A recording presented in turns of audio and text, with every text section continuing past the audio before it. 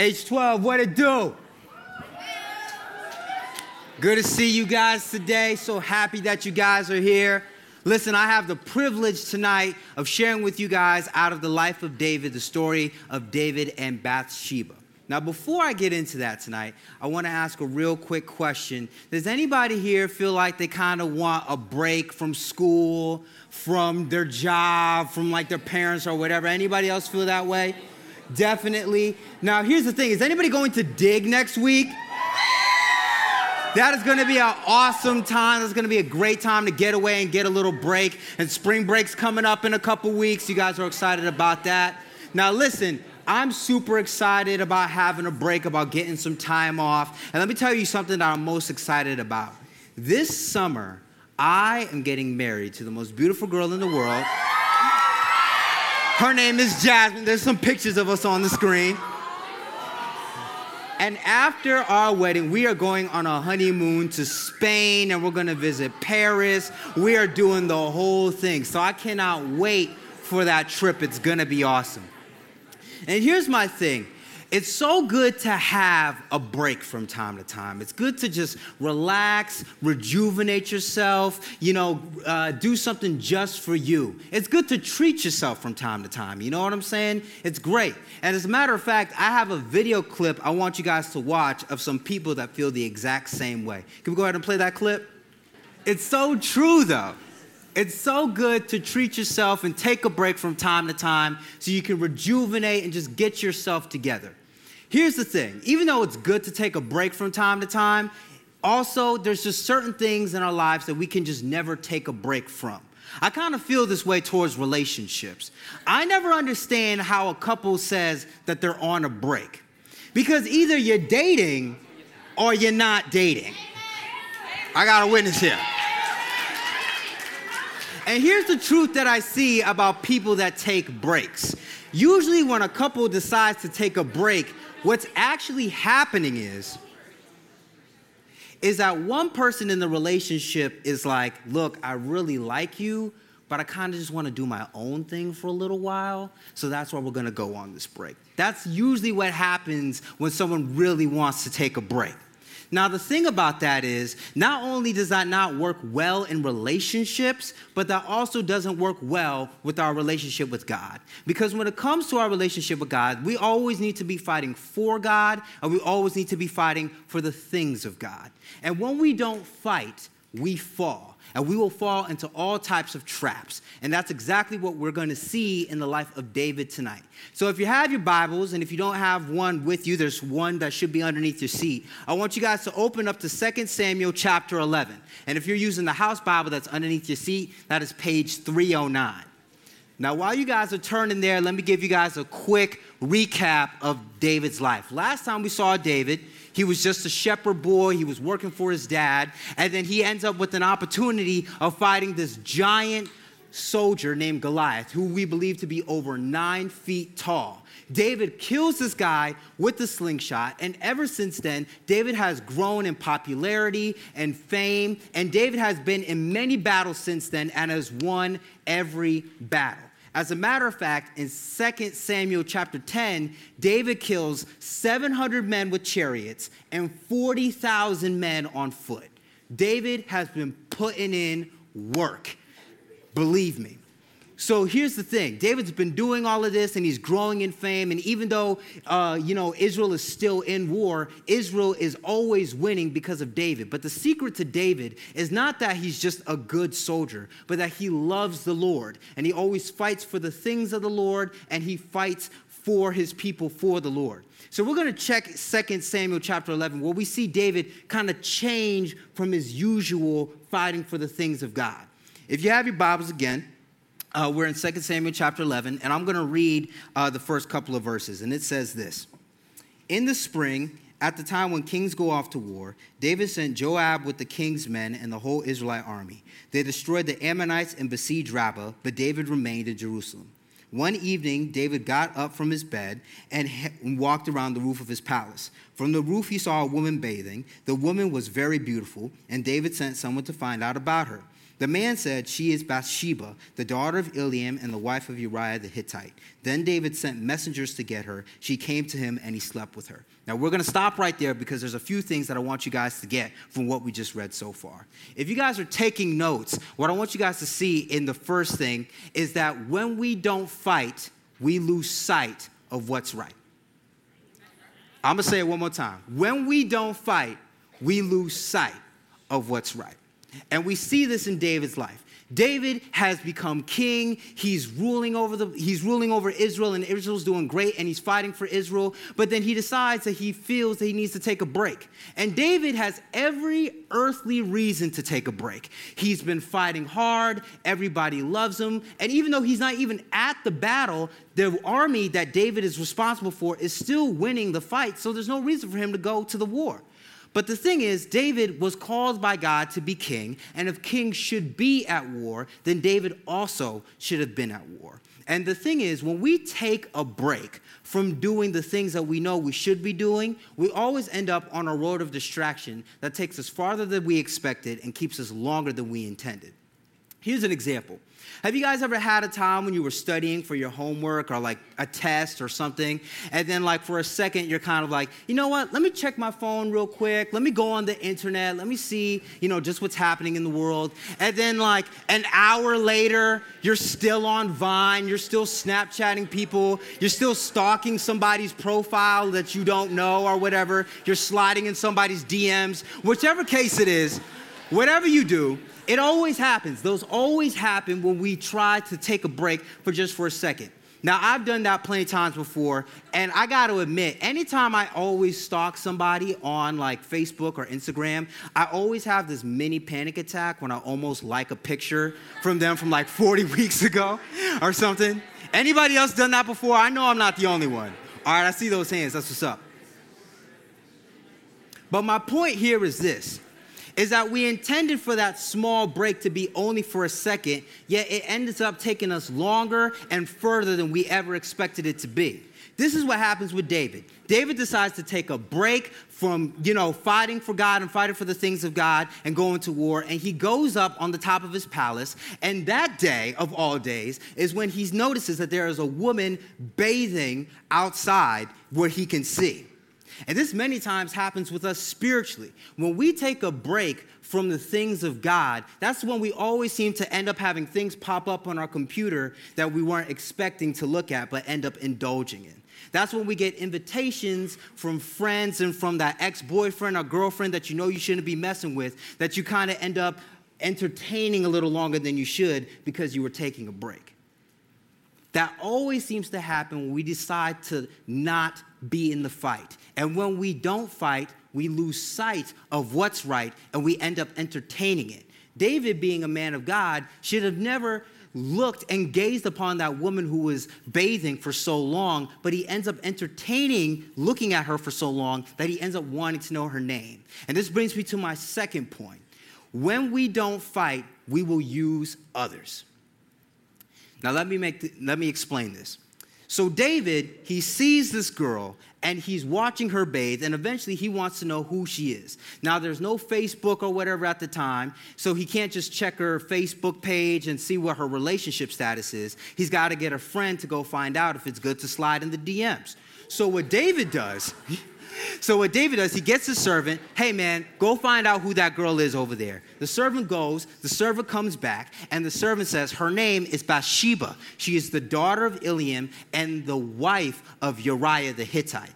Eliam was one of David's servants, and then also Uriah was one of David's soldiers that were fighting at war. David should have heard that and said, oh, she's with somebody? All right, never mind. But instead, he finds out that since her husband is in war, that he takes advantage of that situation and sleeps with her because her husband isn't around.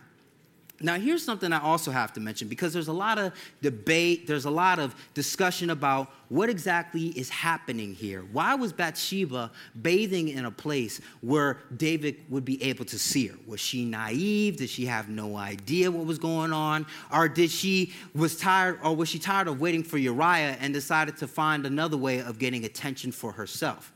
The truth of the matter is we don't know. But one thing we do know for sure is even if she was bathing, which we know she was bathing, even though she was bathing, it was not justification for David to go ahead and take advantage of her the way he did. So let me take a quick tangent and say this because this is very important to me. First and foremost, I believe modesty is important. Ladies, I believe that you need to be careful about what you wear and how you act and how that is communicating to other people around you. However, more importantly, is that no matter how you dress and no matter how you act, it is never a justification for another man to treat you outside of what you're actually worth.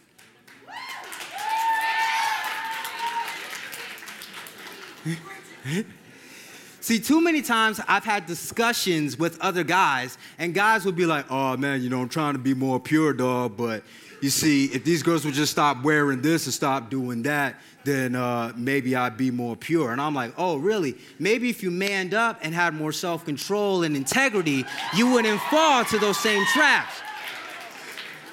But that's another sermon, though. We're moving on. My whole point is this.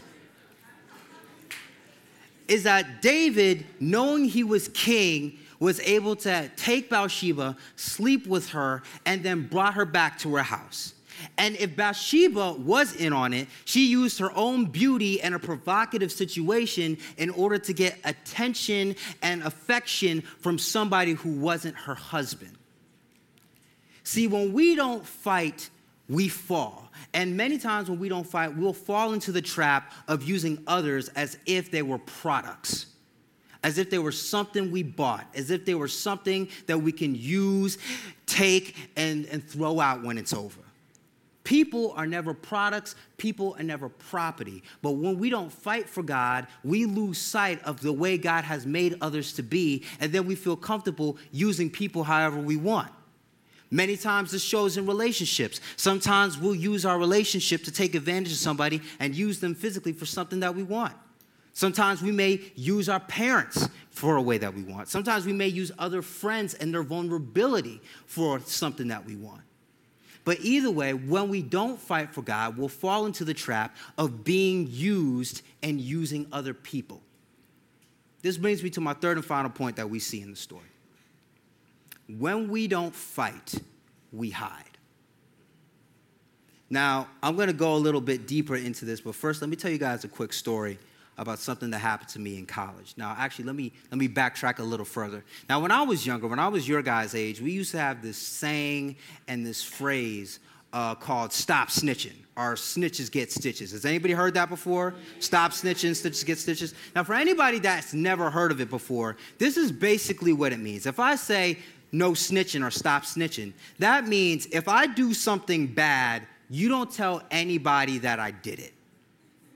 That's what not snitching is.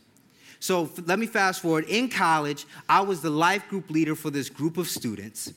And one day when we were supposed to have a Bible study, we decided to watch a movie. Now, I love movies, and this movie was called Safe House, and it had Denzel Washington in it, which is one of my favorite actors. Yeah, some of you guys have seen it. So in this movie, there's this part when Denzel Washington gets waterboarded. Now, for anybody that doesn't know what waterboarding is when they place you in a chair, they put a rag over your face, and then they pour water on the rag in order to make it feel like you're drowning without actually drowning. And this is considered a form of torture. So we're sitting there and we're watching it, and then a bunch of the guys start saying, man, I wonder what waterboarding really feels like. Like, I wonder, if it's really as bad as it seems it is.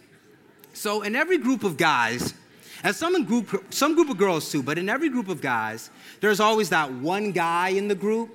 There's always that guy in the group who's willing to say, let me do it. So that guy says, how about you guys waterboard me and we'll find out how bad it is. And all the guys are like, okay, yeah, cool, let's do it, let's give it a shot. Now, let me pause real quick.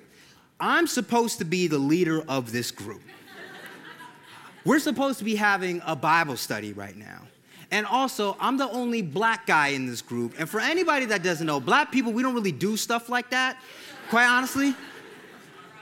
So come back to the story. They're like, Steven, you think we should waterboard them? What do you think? And I'm like, man, y'all white people is crazy. But let's do it. So So we sit him down, we put the rag on him, and we waterboard this guy 4 times. Listen, this is a form of torture, and we waterboarded this guy 4 times. He's okay, though. He's fine. He gets up. We clean him up. We high five. And then we're like, listen, no snitching. Because if this gets out, even though this guy was okay with it, all of us will get in trouble, especially me, because I was the leader of the group, and I never should have said this was okay. Long story short, it comes out that we waterboarded this guy 4 times, and we have to go to the school and get disciplinary action at student conduct. So before we go, I, as the leader, bring the people together, and I'm like, all right, who snitched? Who did it? So we got one guy, he's like, I didn't say anything. Another guy was like, it wasn't me. And then that one guy in the group, that one guy had to be that guy. He was like, well, I told my mom, but I didn't tell anybody else. And my reaction was, bruh, you told your mother that you went to a Bible study, and instead of learning about the Bible, you got waterboarded by your friends? Like, of course we would get in trouble for that. Either way, we waterboarded him again because he messed up. No, I'm kidding. Just kidding. Either way, we all get in trouble, especially me, because I was the person who was supposed to be responsible and said no to the whole thing in the first place. Now, let's go back to the story of David. In verses 6 to 27, Bathsheba tells David, I'm pregnant. And David, instead of coming out and being like, man, I got her pregnant, someone needs to tell Uriah, he's like, I don't want this getting out what I did. So he gets Uriah to come back, which is Bathsheba's husband, gets Uriah to come back from the battle, and he's like, hey, man, listen, how about you come kick it with me, have some fun, how about you go visit your wife, and da-da-da-da, and then, like, I'll send you back to the war and all of that. And Uriah, he was like, no, I will not go. I need to fight for my people. I need to fight for the Lord. And then David says, okay, cool. If you don't want to do that, how about you come to me to this party? So he takes Uriah to this party. They have a good time. David gets Uriah drunk, and then he's hoping that Uriah will go back home, sleep with his wife, and then when the baby is born, he'll think it's his. But Uriah still doesn't do it. Uriah ends up sleeping outside because he feels that he needs to be back in the battlefield. David's like, all right, if that's how you want to do it, that's how we'll do it. So David sends him back to the battlefield and manipulates the battle so Uriah is killed on the front lines. It's so shady. And the thing that kind of makes it shadier is when you actually think about what happened from the perspective of Uriah. Uriah gets to come home. He gets to meet the king of Israel, the man known as the man after God's own heart, the person who has fought battle after battle after battle. And he meets King David. King David's smiling at him. He's like, hey, come hang out with me. Come to this party. Let's have a good time. And behind David's smile to Uriah was the truth that he slept with his wife and got her pregnant and wanted him to sleep with her so he wouldn't have to take responsibility for the baby. Many times in our walk with God, when we don't fight, we fall into all types of traps and temptations, things we said we would never do, things we said we would stop doing. And instead of us being open and honest to God and to others about what we do, we hide the same way that David did. We'll have all this drama going on in our lives. We'll have all this secret sin. And then when we come into places like church, H12, life groups, whatever, we'll put a smile on and we'll behave like everything is fine. When in reality, we have so much mess and hurt going on in our lives.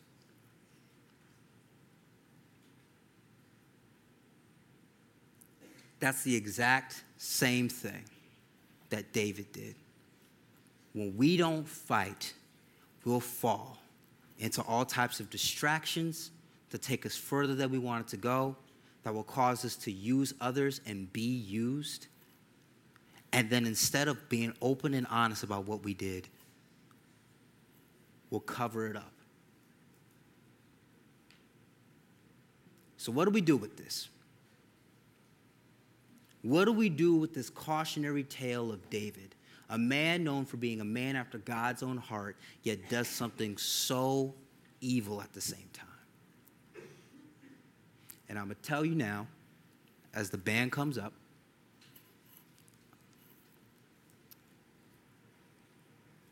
if there's anything from this message I want you to remember, it's this. When you don't fight, you fall. Every time. But the good news is that even when we fail to fight, even when we decide to take breaks that we know we shouldn't be taking, God never stops fighting for us. God never stops and takes a break for us. And if you're one of those people today where you feel you've taken a break from the things of God, where you've fallen back into old sins and old ways and got yourself into drama, and maybe you're using others or being used by others, and even the fact that you know all of this is happening, but you still want to put on a face that says everything is fine, I want to challenge you today during this next song to deal business with God. To tell God, God, I'm messing up. God, I've fallen. And here's the spoiler alert as well. David messed up big. And we find out later on next week about how he suffers the consequences of his sin. But even though David messed up, God didn't give up on him, and he picks him back up again and gives him new life.